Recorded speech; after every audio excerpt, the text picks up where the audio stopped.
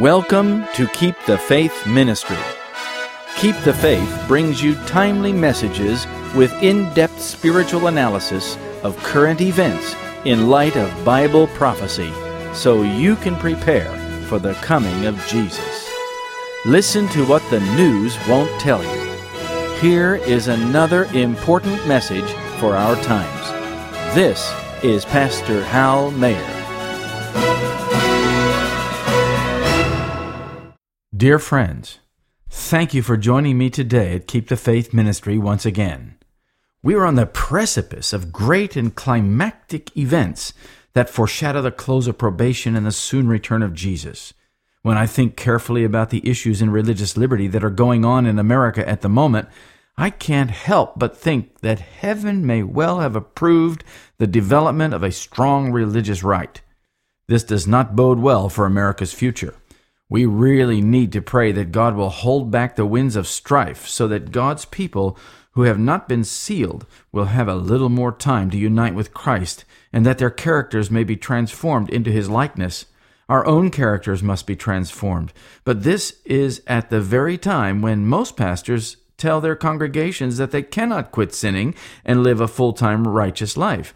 They are told that their characters will only be transformed when Jesus comes the second time. That's deadly, my friends. The whole great controversy is about the character of God, especially the expression of His character in the lives of His people. But I'm worried about America for another reason. I believe that the United States is about to begin a very dark time.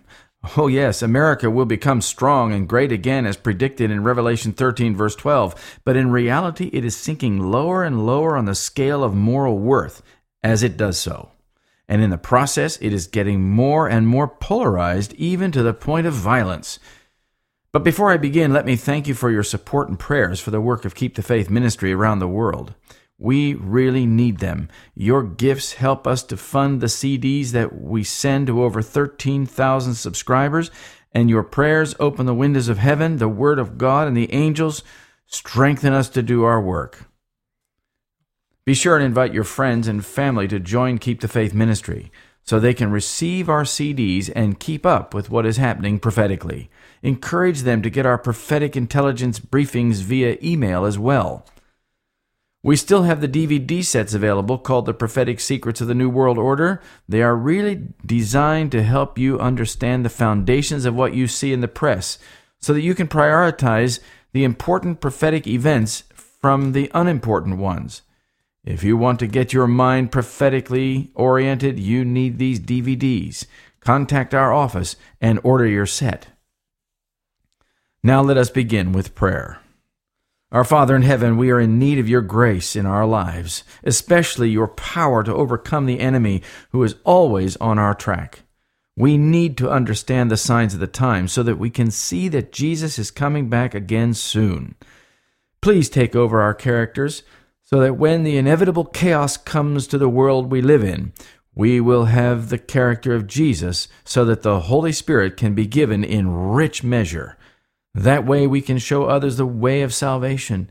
Now we ask for your Holy Spirit to teach us as we study the festering potential of a civil war in America. In Jesus' name, Amen. In the time of Noah, the people loved violence. They loved it so much that God saw that they had filled the earth with it. They loved killing and causing pain. They loved scenes of war and bloodshed. They did not respect human life. It was so bad that God said the thoughts and the imaginations of the human race were only evil continually. Jesus said that as it was then, so it will be now. And I'm very worried for America. The nation has become so polarized politically that it can now be said that there is no political reconciliation. In fact, the left and the right, or the liberals and the conservatives, or the secularists and the religious, are so far apart in their viewpoints that they cannot have a civil political conversation. They use aggressive language that reeks of violence. They talk over each other's heads. They don't listen to each other. Their minds are so engaged in political thinking that they are blind to the things that are coming upon them. And this is just how Satan would have it. He wants to distract anyone and everyone he can so that they cannot prepare for the coming of the Lord. And now we're approaching the time of even greater violence than ever before. Violence has increased enormously in the last few decades. It has been stoked by governments on a global scale, but also by Hollywood, video gaming, the internet, social media, and by other means. Now people are so prone to violence that even little things can trigger an outsized violent response, and violence is everywhere. But what has concerned me is the rise of political violence, or the cultivation of violence on behalf of one political party or another. The liberal left has had such a long run of success in the courts and legislative bodies, even under so-called conservative governments, that many of them cannot bear to think that one day religious conservatives will rule the United States, just as Bible prophecy declares. Consequently, they will resort to measures to keep things going their direction. But even those so-called conservatives on the right aren't exempt from violence either. But before I continue, I would like to make something patently clear. Sometimes, due to some of the things involved in our sermons or prophetic intelligence briefings, people of one political persuasion or another will attack me for allegedly defending or siding with the other political party from theirs. I realize that if I'm going to publish online, there will be those that disagree and will sometimes take me to task. I'm okay with that. However, the trouble is that some people who read my blogs and online sermons don't really think about what it is that we are doing before they make their criticisms. You see, Keep the Faith is different from political commentators. Our mission is to show the connection between current events and Bible prophecy, to point out that the Bible is as relevant as the evening news, and show that we are nearing the second coming of Jesus. We're not merely blogging about politics, but about prophecy. All political sides do things that are very prophetic, and this cannot be ignored if you want to understand our times. That's why sometimes it may sound like we're siding with one side or the other, but we're not. We're making the point that both sides play a key role in fulfilling the most compelling predictions of Scripture. Jesus did not engage in politics. He rode above political matters to show men the kingdom of heaven and the way to get there. He clearly made this distinction when he said, "Render unto Caesar the things which are Caesar's, and unto God the things that are God's." Matthew 22:21.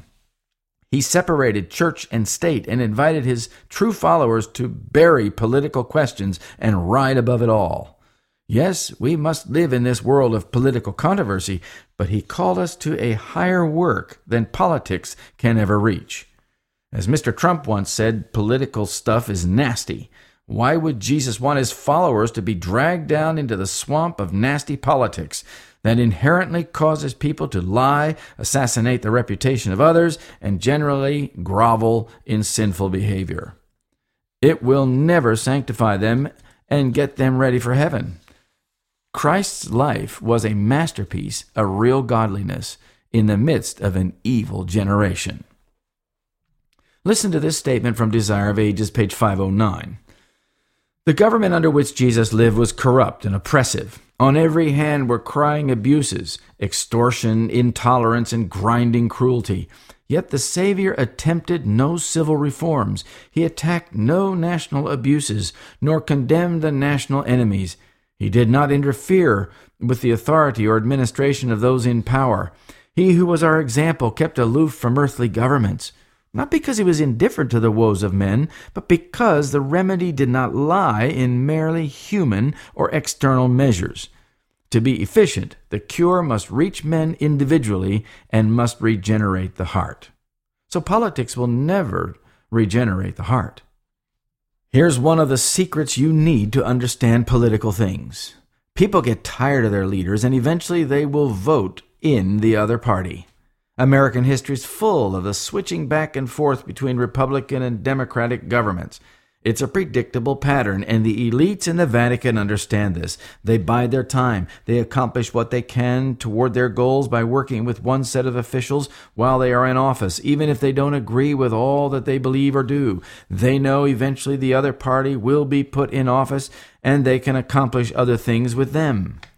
But here's the prophetic crux.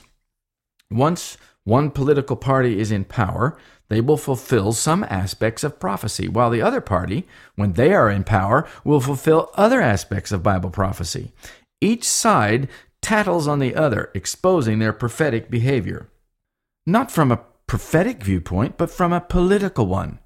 We are the ones who are called to make them understood in a prophetic way. So you can't just read the liberal press or the conservative press depending on your viewpoint. You have to read both if you want to understand prophetic things. You must read them in conjunction with your Bible. And the Holy Spirit will enlighten you concerning the secret things and the hidden things going on in every political party. He will show you how the Bible is exactly accurate and how it addresses every perplexity in life and every important situation in the world. Here's a statement that you might find of interest. I've read this before, but it bears reading again today.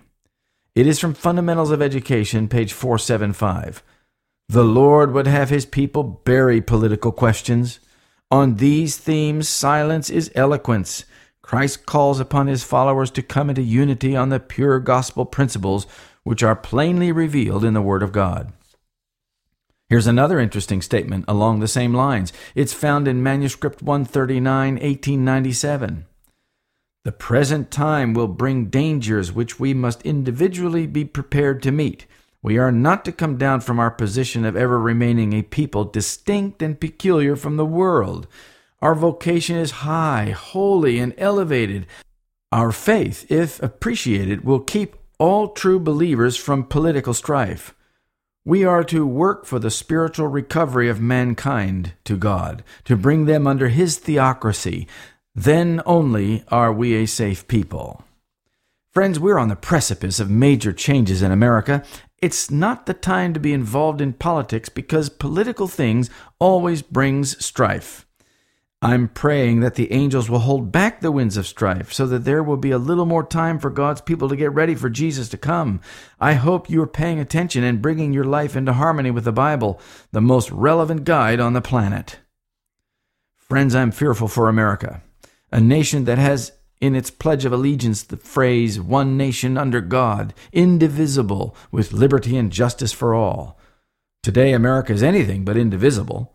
It's more polarized than ever, except perhaps at the time of the Civil War in the 1860s.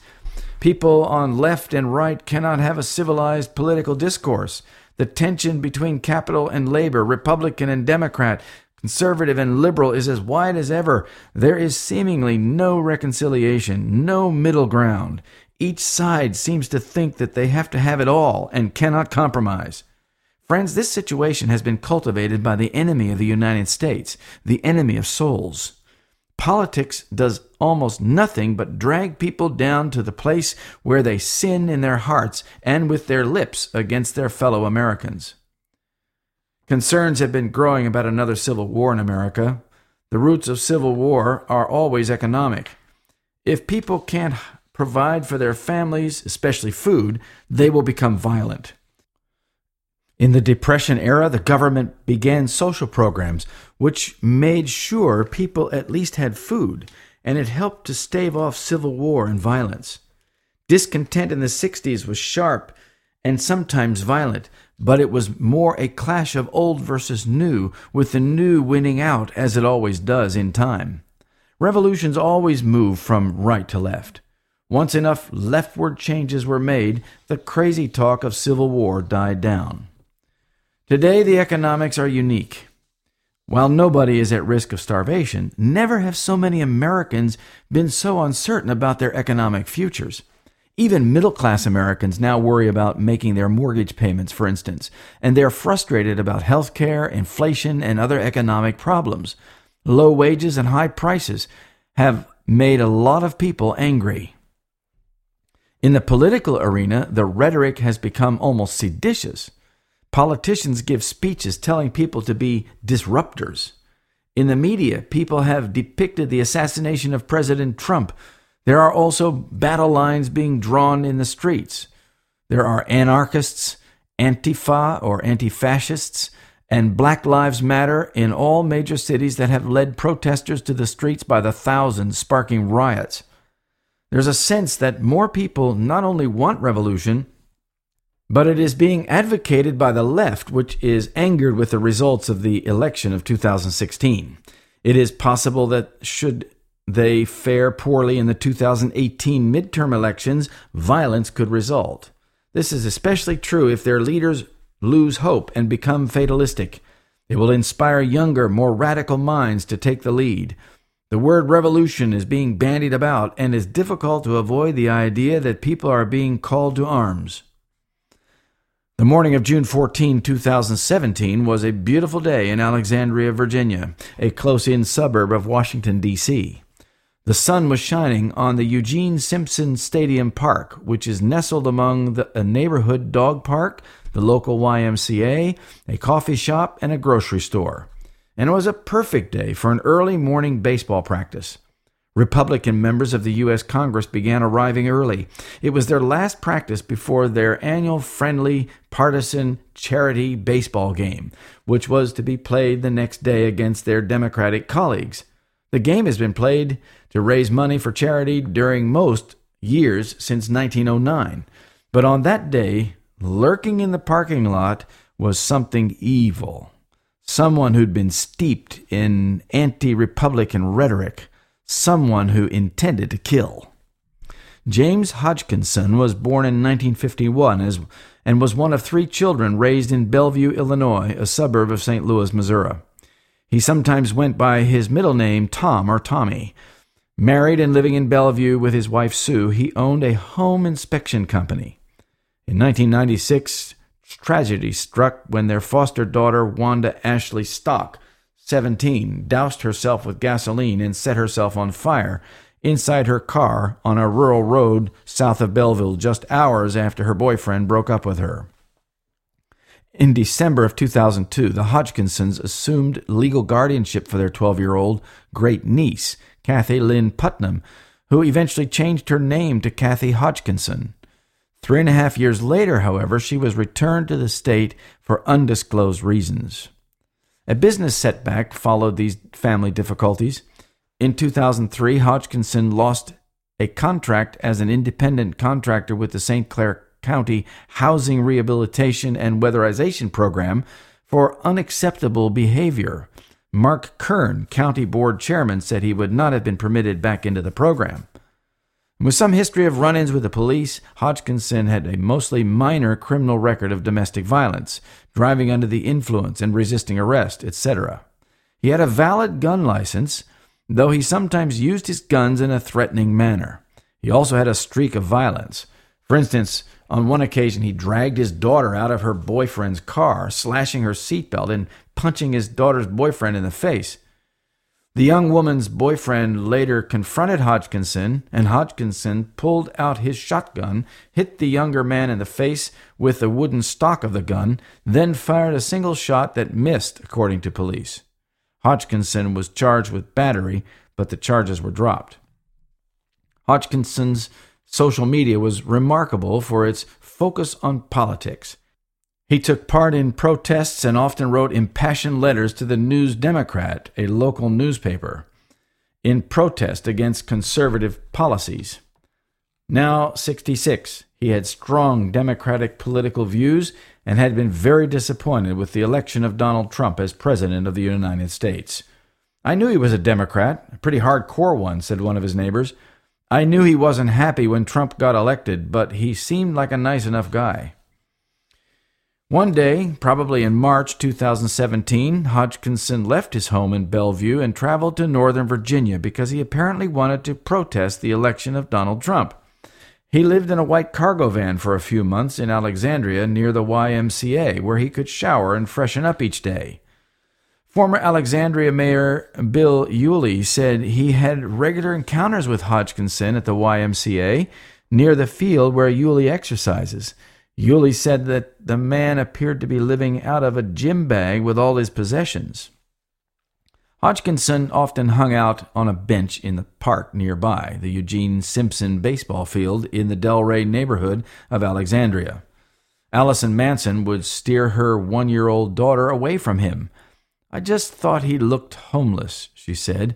"He had a lot of bags with him." Allison's husband, George, said he sometimes tried to say hello to Hodgkinson. He would not respond. He didn't seem scary, George Manson said. He just seemed out of it. How Hodgkinson developed a deep hatred for conservatives, and especially for Donald Trump, is an important question. He had joined several anti-GOP Facebook groups, including Terminate the Republican Party, The Road to Hell is Paved with Politicians, and Join the Resistance Worldwide. Hodgkinson's favorite TV shows were The Rachel Maddow Show and Real Time with Bill Maher, two very liberal and extremely sacrilegious personalities. He also watched Democracy Now! And other left-leaning TV programs. He also listened a lot to Bill Moyers and Michael Moore. He read leftist publications like the Huffington Post. The last letter he wrote to the News Democrat called for President Obama's re-election and to vote all Republicans out of Congress. On Facebook, he wrote, "Trump is a traitor. Trump has destroyed our democracy. It's time to destroy Trump and co."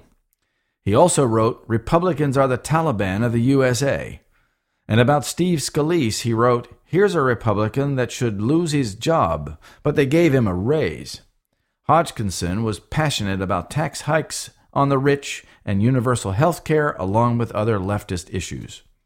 Hodgkinson was obviously steeped in extreme political ideas, and when someone gets reined up by the strong emotional and political rhetoric of talk show hosts, politicians, and others, they can be pushed over the edge and plan violence. Hodgkinson developed a hit list of at least 6 Republican lawmakers whom he thought should be assassinated, which the FBI found on a paper he was carrying. All of them are members of the conservative House Freedom Caucus. Mo Brooks of Alabama, Jeff Duncan of South Carolina, and Trent Franks of Arizona are among them. Hodgkinson was planning political assassinations. It was not an impulsive act of rage. On that fateful day in June, Hodgkinson went to the Ball Diamond, which was near his van, and remained outside the fence. He was carrying a Chinese-made SKS rifle, a precursor to the AK-type rifle, and a 9mm pistol, probably in his duffel bag. When Jeff Duncan left the game, he met Hodgkinson in the parking lot outside the fence. Hodgkinson asked him whether those playing were Republicans or Democrats. Not knowing that Hodgkinson had planned to target at least some of them, Duncan replied, "They are Republicans." "Okay, thanks," he said, and turned around. By 7 a.m., several dozen lawmakers, members of their staffs, and a handful of others, many wearing red shirts with Republicans on the front, had been practicing hitting, pitching, and catching for more than half an hour. At 7:09 a.m., a bedlam erupted in a hail of bullets, shattering the quiet morning with the sound of loud bangs, one after another. People dived for cover, crouching down in the concrete wall of the dugout. Hodgkinson was shooting with his rifle through the fence behind the third base dugout. Standing along the first base sideline, Senator Jeff Flake of Arizona crouched near the ground and then helped Representative Mo Brooks of Alabama treat Mr. Barth, a congressional aide who'd been shot in the leg in center field and had managed to stumble into the dugout. Mr. Brooks said he had used his belt as a tourniquet to help stop the bleeding. But standing near second base, Steve Scalise, the Republican whip and the third-ranking Republican leader in the House, had nowhere to hide. He was hit with a single bullet to his thigh, which then ripped through his body, causing a lot of damage. Several lawmakers said they saw him go down and then try to army crawl himself toward the dugout across right field with his hands, bleeding profusely. Failing to get very far, Mr. Scalise remained on the field while the barrage of bullets continued, forcing others to wait until the shooting stopped to reach him. It seemed like it went on forever. Mr. Scalise's security detail from the Capitol Police began firing at the shooter with their revolvers. One of them was hit in the leg by one of Hodgkinson's bullets. The other suffered other minor injuries. If not for the detail who stepped up with basic revolvers, we would have all been dead, said Representative Bishop of Michigan. Mr. Hodgkinson was shot multiple times in the torso. It was a combat situation, said Michael L. Brown, the Alexandria police chief. Senator Rand Paul, also a witness, said he heard as many as 50 shots. Scalise, initially conscious, while two other senators worked on him, went into shock while being taken to MedStar Washington Hospital Center in critical condition, where he underwent immediate surgery. The bullet that hit Scalise traveled across his pelvis, fracturing bones, injuring internal organs, and causing severe bleeding. Dr. Jack Sava at MedStar said when he arrived, he was in critical condition with an imminent risk of death. Scalise will require additional operations to manage abdominal and bone injuries and will certainly need to convalesce for a period of time. 3 other people were hit, including a police officer. After the gun battle with police and the security detail, Hodgkinson died from gunshot wounds. Representative Mike Bishop of Michigan, who was standing at the home plate when the shooting began, said the gunman had seemed to be firing a series of 2 shots at a time, a firearms technique known as double tapping. He said, "He was hunting us at that point. There was so much gunfire you couldn't get up and run," he said. "Pop, pop, pop, pop. It's a sound I'll never forget." Senator Rand Paul of Kentucky, who was among the lawmakers practicing that day, said the field was basically a killing field. "It's really sick and very sad," he also said. "It would have been a massacre." Others wounded included Zachary Barth, a congressional staff member who was struck in the leg by a bullet, and Matt Mika, a former congressional staff member who was shot twice in the chest. He was in serious condition. Some people will argue that there's no connection between the violent rhetoric and the crime committed at the baseball diamond, but with the information that has been pouring into my office, I'm not convinced. It seems to me that there is something more sinister involved than merely a deranged man with a rifle. For instance, I've noticed that there's been an unprecedented rise in death threats to public officials, brawls and melees at political rallies, entertainment portrayals of gross and violent acts against political leaders, etc. And while political instability and violence is something we've seen in other countries, in the last few months since conservatives took over the control of the U.S. government following one of the most divisive political campaigns in American history, it may have reached a tipping point.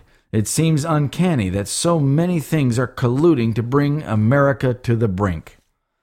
The day after the attempted assassination of Republican members of Congress, Karen Handel and several of her neighbors in Roswell, Georgia, received suspicious packages containing an unknown substance. Karen was the Republican congressional candidate running for office against Democrat John Ossoff in a special election for Georgia's 6th district seat. The packages contained threatening letters and a suspicious substance, said Handel. A letter sent to a neighbor said, "Your neighbor, Karen Handel, is a dirty fascist, but I'm sure you already knew that. Take a whiff of the powder and join her in the hospital, you bourgeoisie. Resist the fascist takeover, string up the collaborators." The unsettling letter had foul language, which I removed. Using that kind of disturbing emotional language suggests energy that could easily turn violent. A Fox News affiliate in the area will also receive similar package and document that said, in part, "America's terrorist soldiers are raping and killing innocent Muslims by the thousands. Republicans are literally ushering in the apocalypse by ignoring the impending climate disaster." Ossoff said he also received threats and hired a security detail, though no evidence of threats appears to have surfaced. Handel won the election by 3.7 percentage points. Less than 24 hours before the shooting in Alexandria, talk show host and the author Michael Savage warned of violence by marginal people who are set to explode and kill somebody. Savage is the host of the nationally syndicated The Savage Nation. "I don't know how much more of this the country can take," Savage said. "We are at a boiling point. There's going to be a civil war. If they keep this up, I'm telling you, there's going to be an explosion in this country.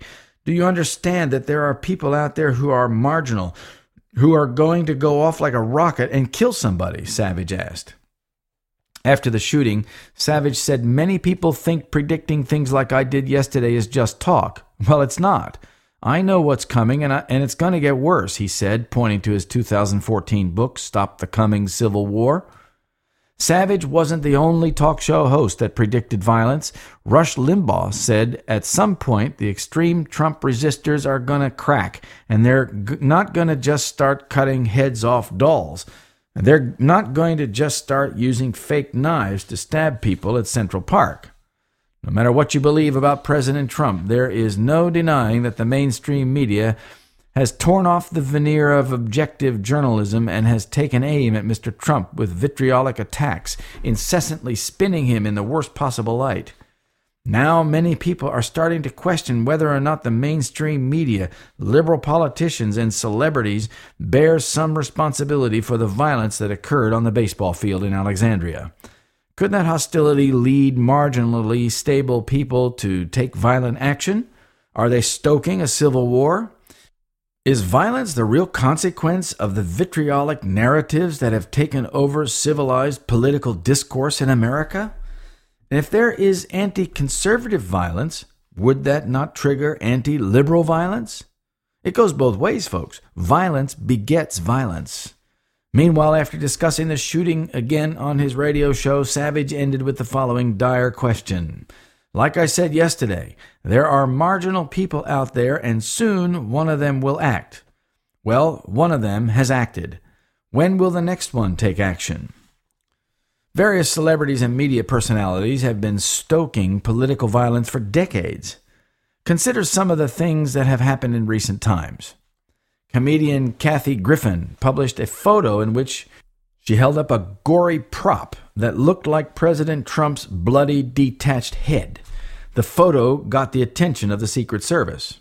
Barron Trump, the president's 11-year-old son, apparently thought the shocking image was real at first and screamed in panic when he saw the bloody, decapitated head of what he thought was his father on television.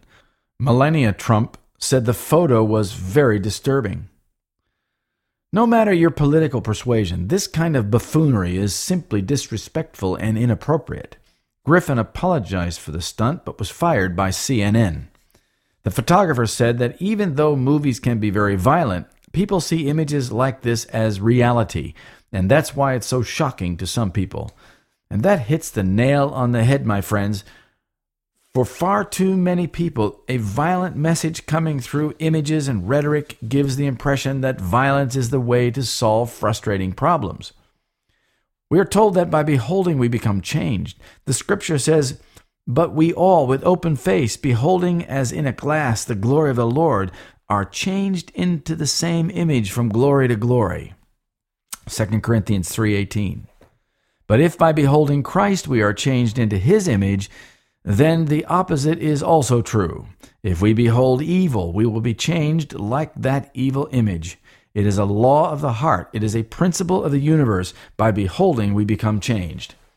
As comedians and celebrities and other media people say or do things that recommend violence, it will eventually happen. America is in one of its most polarized periods in history. That polarization has no solution, and many people on both sides are frustrated. Their impulse is to take matters into their own hands, and when they do, they can do quite a lot of damage. Political violence is indeed a nasty business. New York's arts organization, Shakespeare in the Park, played a rendition of Julius Caesar, which depicted a Trump lookalike being stabbed to death in an assassination. Delta Airlines withdrew its funding from the theater, and Bank of America pulled their funding from the play. Meanwhile, liberal filmmaker Michael Moore publicly donated $10,000 to support the play because he says conservative media bullied corporate sponsors to withdraw their support. Laura Schieffer, a longtime fan of Shakespeare in the Park, said, "To be honest, I thought it was shocking and distasteful." She added, "I mean, it was the onstage murder of the President of the United States." And while Julius Caesar is just a play, making it appear as if Caesar is the President of the United States is a political statement. Assassinating him suggests this is the way to get rid of him. Then on July 15, celebrity actress Rosie O'Donnell tweeted a link to a game in which the player can make Mr. Trump jump off a cliff again and again. "Push Trump off a cliff again," O'Donnell tweeted in an apparent play on Mr. Trump's "Make America Great Again" slogan. Other options in the Kill Mr. Trump game involve shoving Mr. Trump into molten lava, or have him eaten by a Tyrannosaurus Rex. Needless to say, conservatives were not happy about the game or the liberal celebs pushing it on social media. Then Johnny Depp joked at the Glastonbury Arts Festival in southwest England by asking the audience, "Can you bring Trump here?" The remark was met with booing and jeering, and he continued, "You misunderstand completely. When was the last time an actor assassinated a president? I want to clarify, I'm not an actor. I lie for a living. However, it's been a while, and maybe it's time." Depp's joke was an allusion to the assassination of American Lincoln by John Wilkes Booth in 1865. Depp apologized. But there is now an unprecedented level of violence speak that has become a pattern among Hollywood celebrities, mainstream news media commentators, and talk show hosts, comedians, musicians, and others. Here are just a few of them. In January, Madonna, speaking at the Women's March on Washington, said that she'd thought an awful lot about blowing up the White House. In a TMZ video in 2015, Mickey Rourke, the boxer-turned-actor, called Trump a big-mouthed expletive bully, saying that he would love 30 seconds in a room with a little expletive. Rourke has also expressed a desire to give Trump a Louisville Slugger.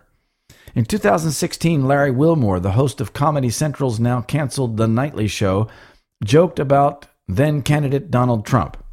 "I don't want to give him any more oxygen." That's not a euphemism, by the way. I mean it literally. Somebody get me the pillow they used to kill Supreme Court Justice Antonin Scalia, and I'll do it. I'll do it.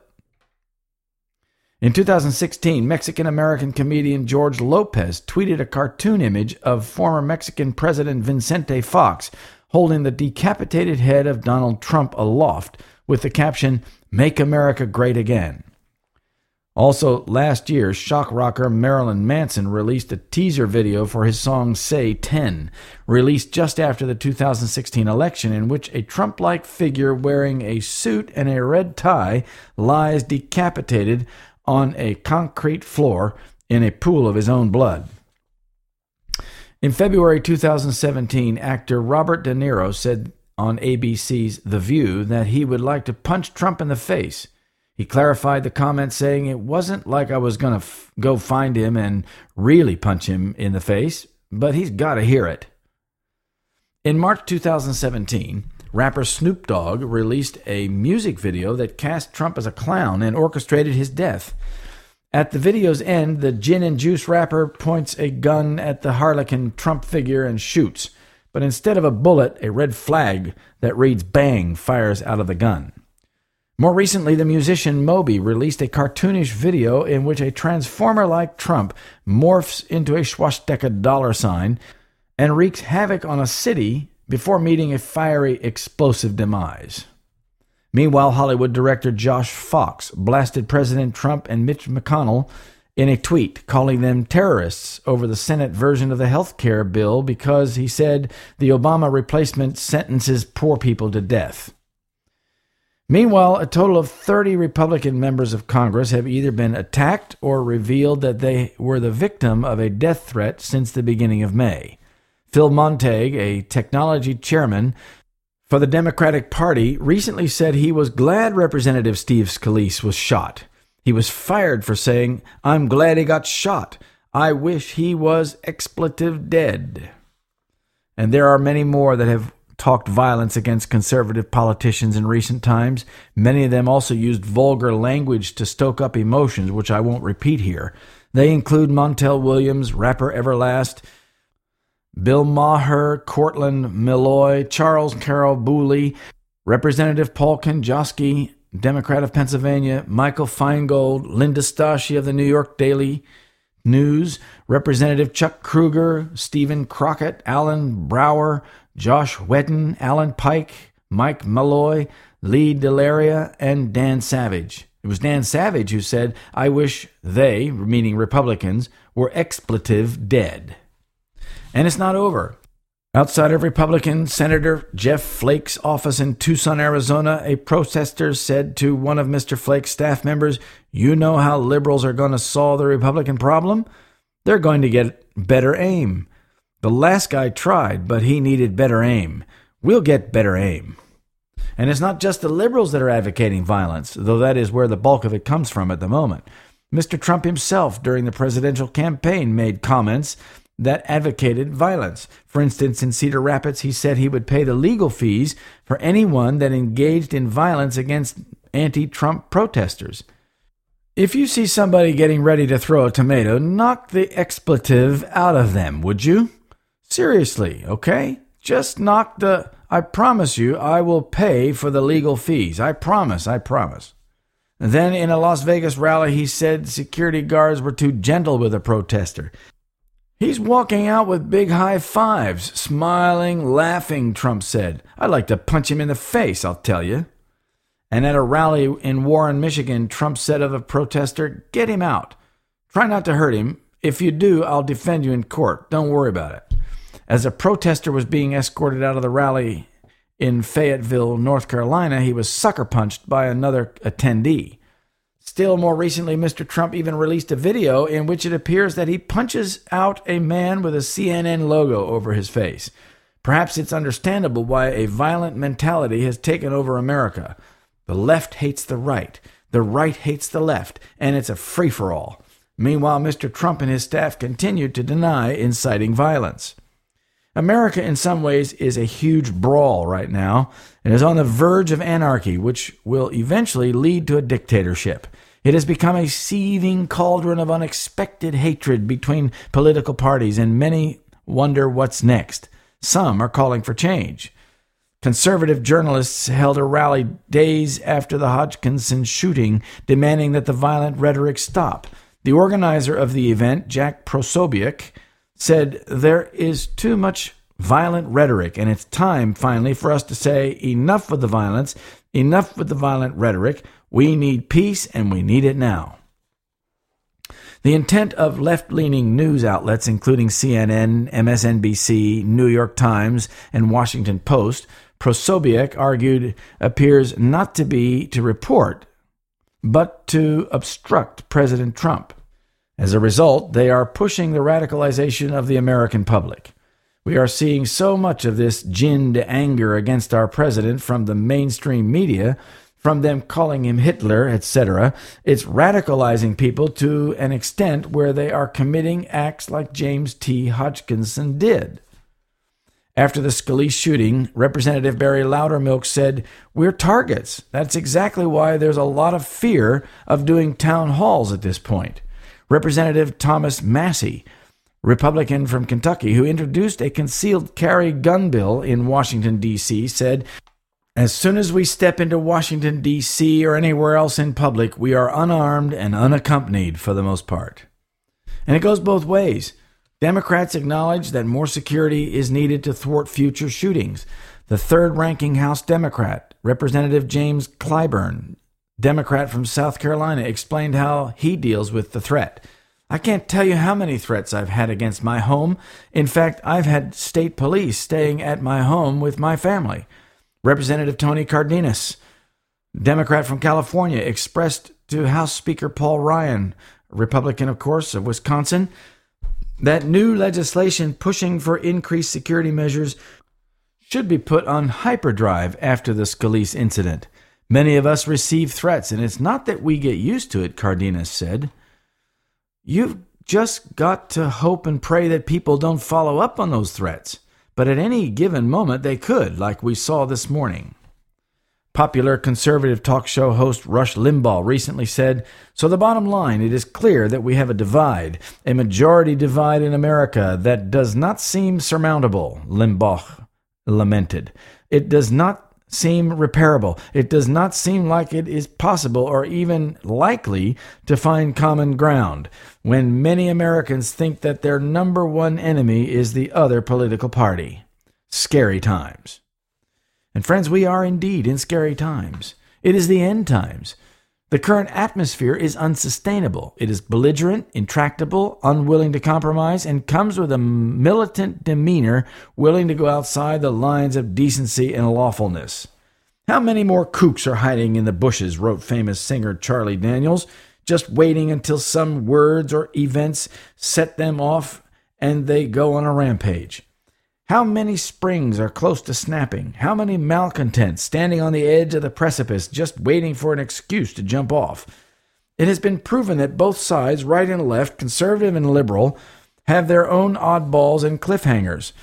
The point is, the rhetoric itself, the attitude of take down the other side if it kills us all and destroys America in the bargain, not which direction it comes from. And if we look back in history, even back to the Roman Empire, there is no doubt that inflammatory political rhetoric can turn the people into a seething mob, ready for all manner of malevolent behavior. While political speech is protected in the First Amendment of the U.S. Constitution, there is a reasonable expectation of civility, particularly in political discourse. This is not happening today. Decency has been stripped out of it. And while we must resist the urge to silence those with whom we disagree, civility and freedom of speech may be losing its attraction. This is especially true of the elite establishment media who manage to twist and appropriate every action or word into their own narrative. This is called propaganda. Disagree with the politically correct position and you'll be yanked off your pedestal and shamed and accused of any number of phobias. Homophobe, Islamophobe, xenophobe. Take your pick till you crawl into a hole. It's a world only for the stiffest of backbones, my friends.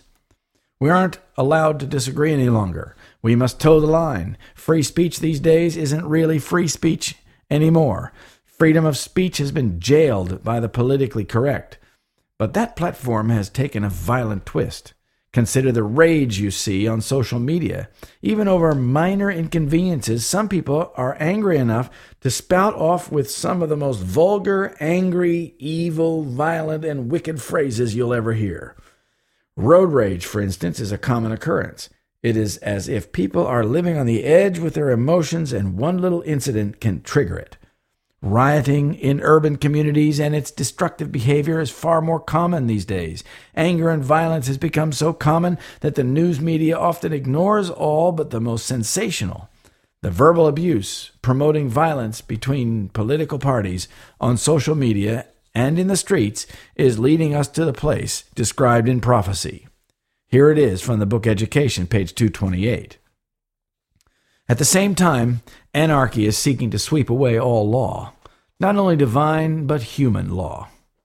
The centralizing of wealth and power, the vast combinations for the enriching of the few at the expense of the many, the combinations of the poorer classes for the defense of their interests and claims, the spirit of unrest, of riot and bloodshed, the worldwide dissemination of the same teachings that led to the French Revolution, all are tending to involve the whole world in a struggle similar to that which convulsed France.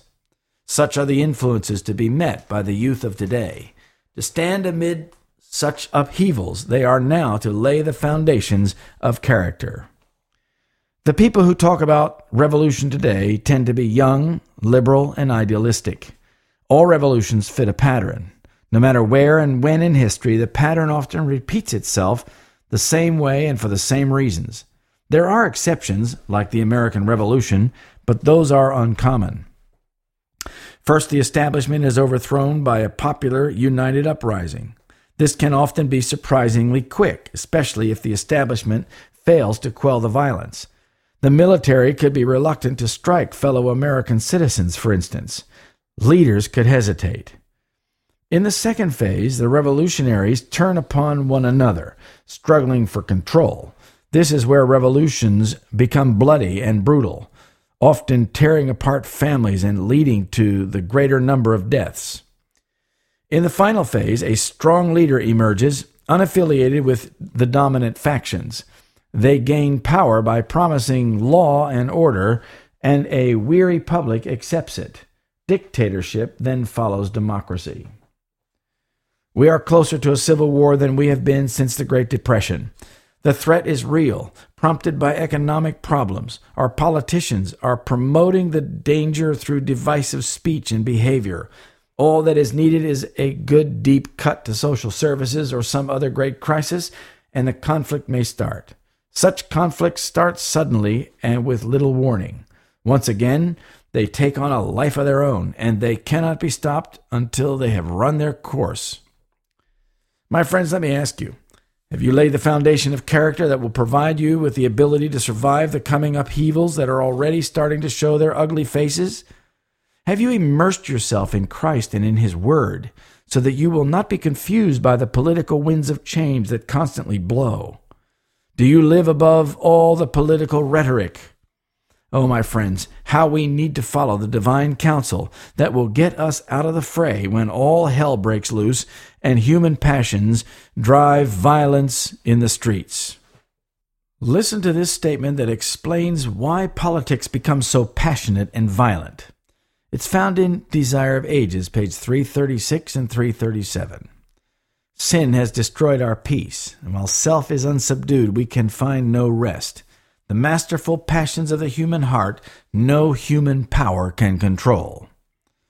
It's because of sin, my friends, and it is sin that destroys peace, both in the human heart and in the nation.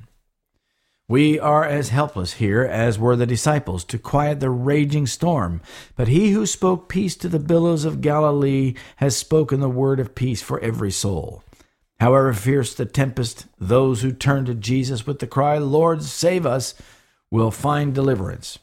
His grace that reconciles the soul to God quiets the strife of human passion, and in His love the heart is at rest.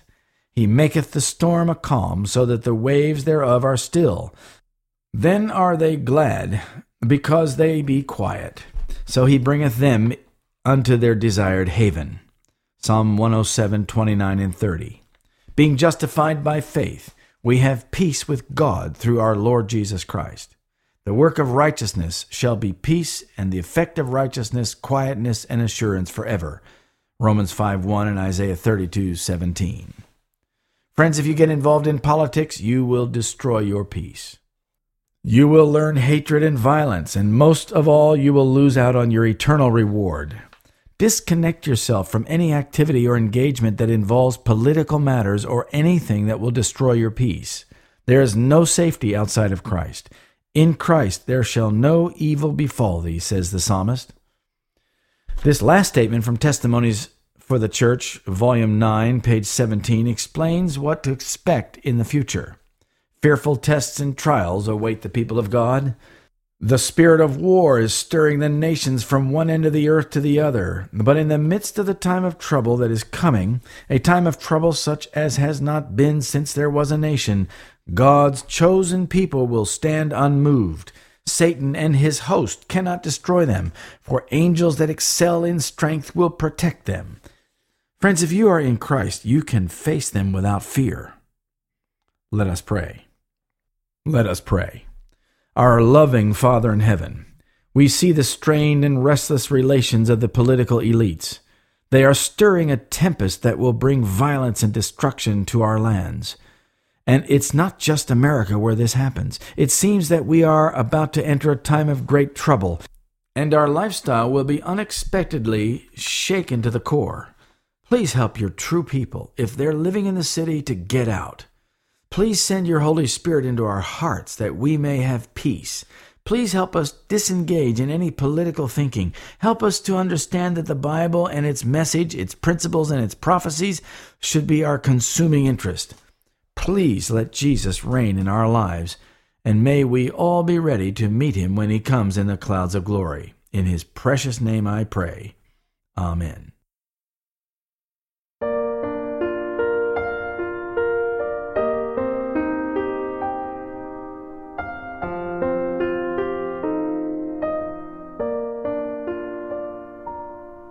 Like the woman at the well, I was seeking for things that could not satisfy.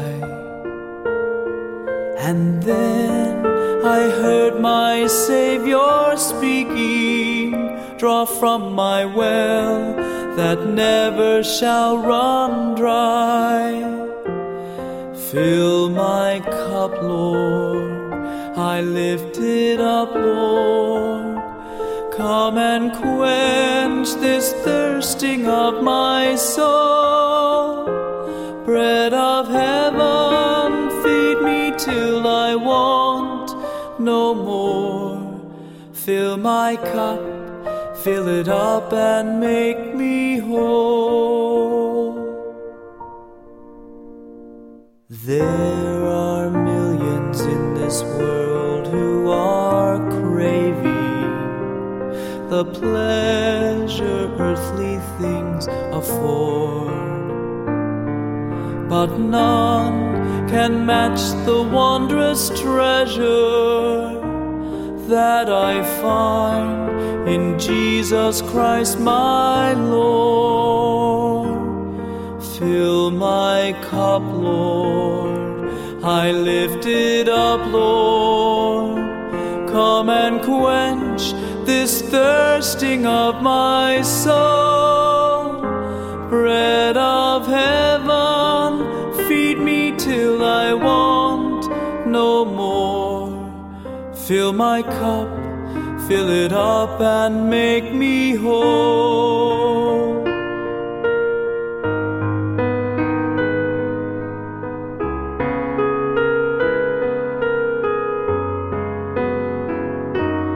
So my children, if the things this world gave you leave hungers that won't pass away, my blessed Lord will come and save you if you kneel to Him and humbly pray.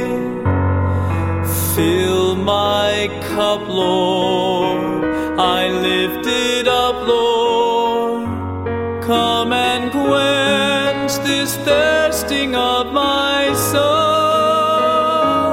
Bread of heaven, feed me till I want no more. Fill my cup, fill it up and make me whole.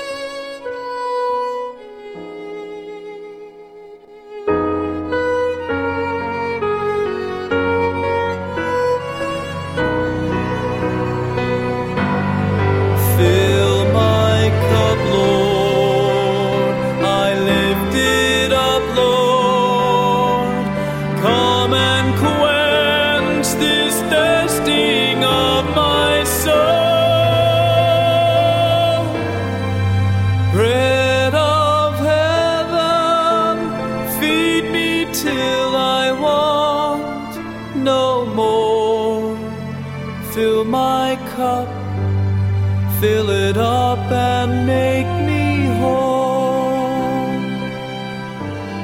Bread of heaven, feed me till I want no more. Fill my cup, fill it up and make me whole.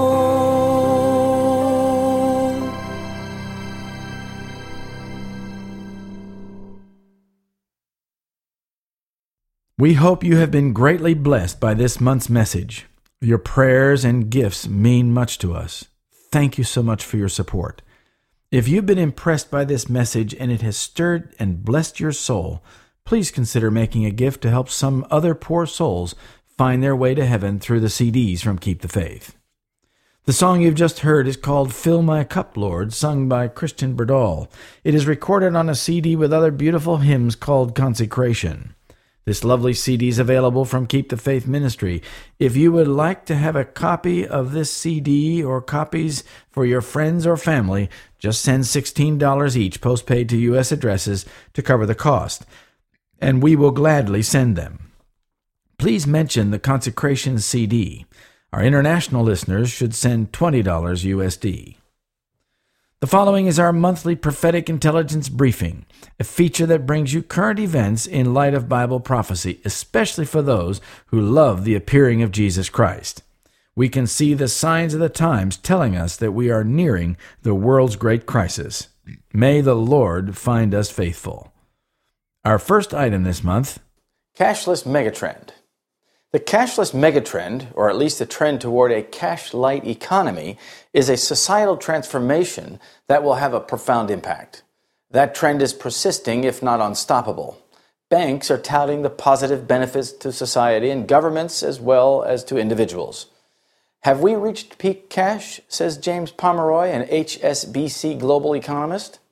A world without cash, the impact of the rise in electronic payments, is an HSBC report in which Pomeroy sees a world in which the use of cash is in severe decline and highlights the rates that cashless or less cash is being adopted around the world.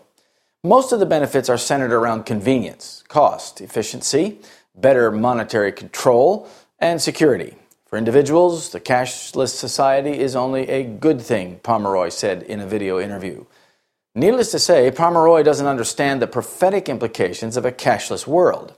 For businesses, the ability to reduce the cost associated with managing cash, particularly retail operations, is a significant benefit. For governments, digital cash offers the ability to more efficiently track down tax evaders and combat crime. Banks that don't hold cash don't get robbed, and generally, people who don't carry cash aren't likely to get robbed either. But for central banks and bankers in general, the financial benefits are enormous. Pomeroy says that a cashless society puts another important weapon in the central banker's toolbox, against the individual that is, negative interest. At some point in the future, central banks will need to cut rates again, and negative policy rates will likely be back on the agenda. In other words, the central banks haven't solved the problems associated with their own monetary policies. Eventually, another down cycle will put pressure on the central banks to charge negative interest to the consumer banks, which will pass on that negative interest to their customers. But negative interest rates are merely an economic concern for individuals and businesses. There are spiritual concerns for individuals and businesses when the banks can exclude anyone from buying and selling, which a digital economy affords. Euromoney journalist Solomon Teague says with little room for further cuts and many economies still too sickly to be subjected to significant rises, central banks have been left with a dwindling choice of tools with which to steer economies. Teague also pointed out that even the most powerful central banks have found their influence on markets is waning as interest rates have tended towards zero or negative. But in a cashless environment, central bankers have a new level of influence over the economy. An issue on the negative side, Teague said, is a topic little mentioned by the bankers and governments: unprecedented control. He said this control could be used in a number of ways. For instance, to prevent capital flight when a currency devalues too quickly. Banks would be better equipped to manage that problem. But governments, through their central banks, could also manipulate digital money to pursue specific social or economic policy objectives, he said, such as discouraging certain behaviors. What would those objectives be? And what would be the target behaviors to discourage? Well, Teague answers, in a more dystopian vision of the future, central bank-issued digital currencies have significant implications for individual liberty and could throw up political challenges. The Bible portrays a future in which those who refuse to cooperate with prescribed forms of worship would be forcefully disengaged from the economy, making it difficult for them to survive without supernatural help. Pomeroy also pointed out that there are also a number of possible downsides to cashlessness from a social perspective. There are obviously concerns about snooping from governments, which would know everything about transactions in an economy. For many, this isn't a problem. There remains a large section of the population who remain concerned, however, about statism in this world. It is interesting that these economists are dancing around the real issue without naming it. They're working for a global government, and they realize that liberty would also be vulnerable in a cashless world. However we end up there, it appears much of the world is well on the path toward a cashless, or at least cash-light, society, Pomeroy added. Some countries are moving away from cash payments quite quickly. Sweden is the blueprint. But similar trends are seen in similar economies such as Denmark, where ATMs are in sharp decline, in Norway, where the aim is to be cashless by 2030, in Finland, where prepaid cards are helping to integrate refugees, and in Estonia, where plans to move cashless have been in place since 2010. The Netherlands already has many stores that won't take cash. The cashless society is coming, say those who are entrusted to manage cash. It's just a matter of when. And that no man might buy or sell save he that had the mark, or the name of the beast, or the number of his name. Keep the Faith will continue to watch this megatrend and keep you informed. Next, is President Trump helping to strengthen the King of the North? Europe can no longer completely rely on its long-standing British and U.S. allies, Angela Merkel, the German Chancellor, warned, saying the EU must now be prepared to take its fate into its own hands. Marking a major turning point, Mrs. Merkel also suggested that the post-war Western alliance had been badly undermined by the UK's Brexit vote and Donald Trump's election as U.S. president. The times in which we could completely depend on others are to a certain extent over, she told an election rally in Munich. We Europeans truly have to take our fate into our own hands. Merkel also said Germany and Europe would strive to remain on good terms with the U.S., Britain, and other countries, including Russia, but added, "We have to know that we must fight for our future on our own, for our destiny as Europeans." The two-day G7 summit in Italy pitted the U.S. president against leaders of Germany, France, Britain, Italy, Canada, and Japan on several issues. They agreed to fight protectionism and keep our markets open, step up pressure on North Korea, cooperate more closely on terrorism, and look into placing tougher sanctions on Russia.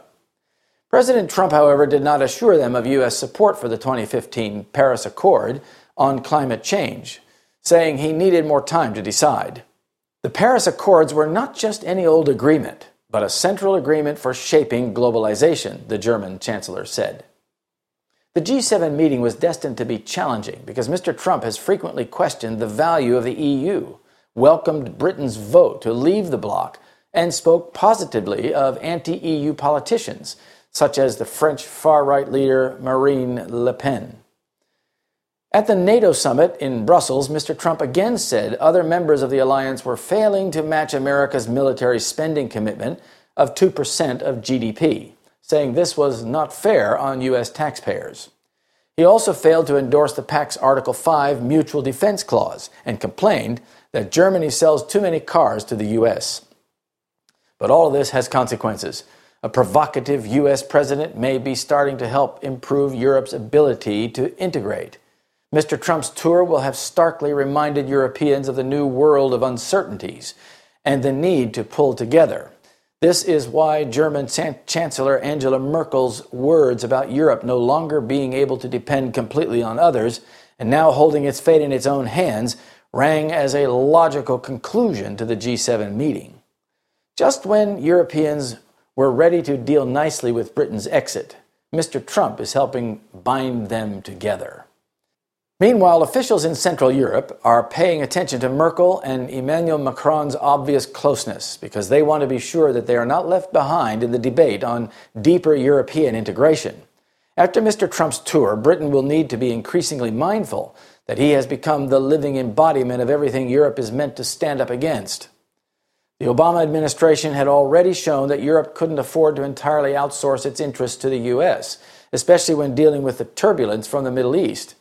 Mr. Trump has made that even more obvious.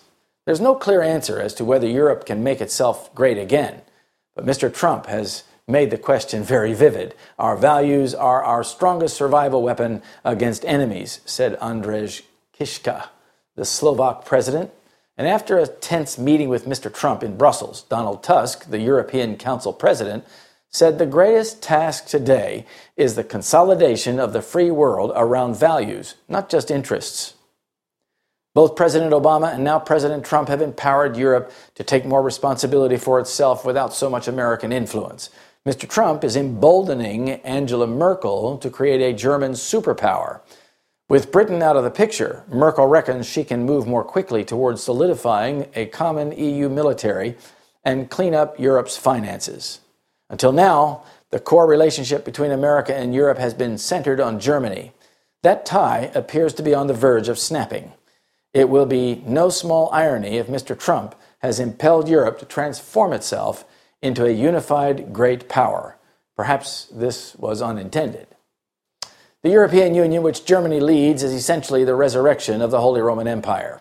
By pushing Europe to be more self-reliant, America is strengthening the papacy, the King of the North. And his power shall be mighty, but not by his own power. Daniel 8, verse 24.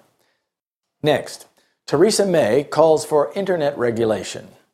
Britain's Prime Minister Theresa May has called for the regulation of the internet in the aftermath of the terrorist attacks in London.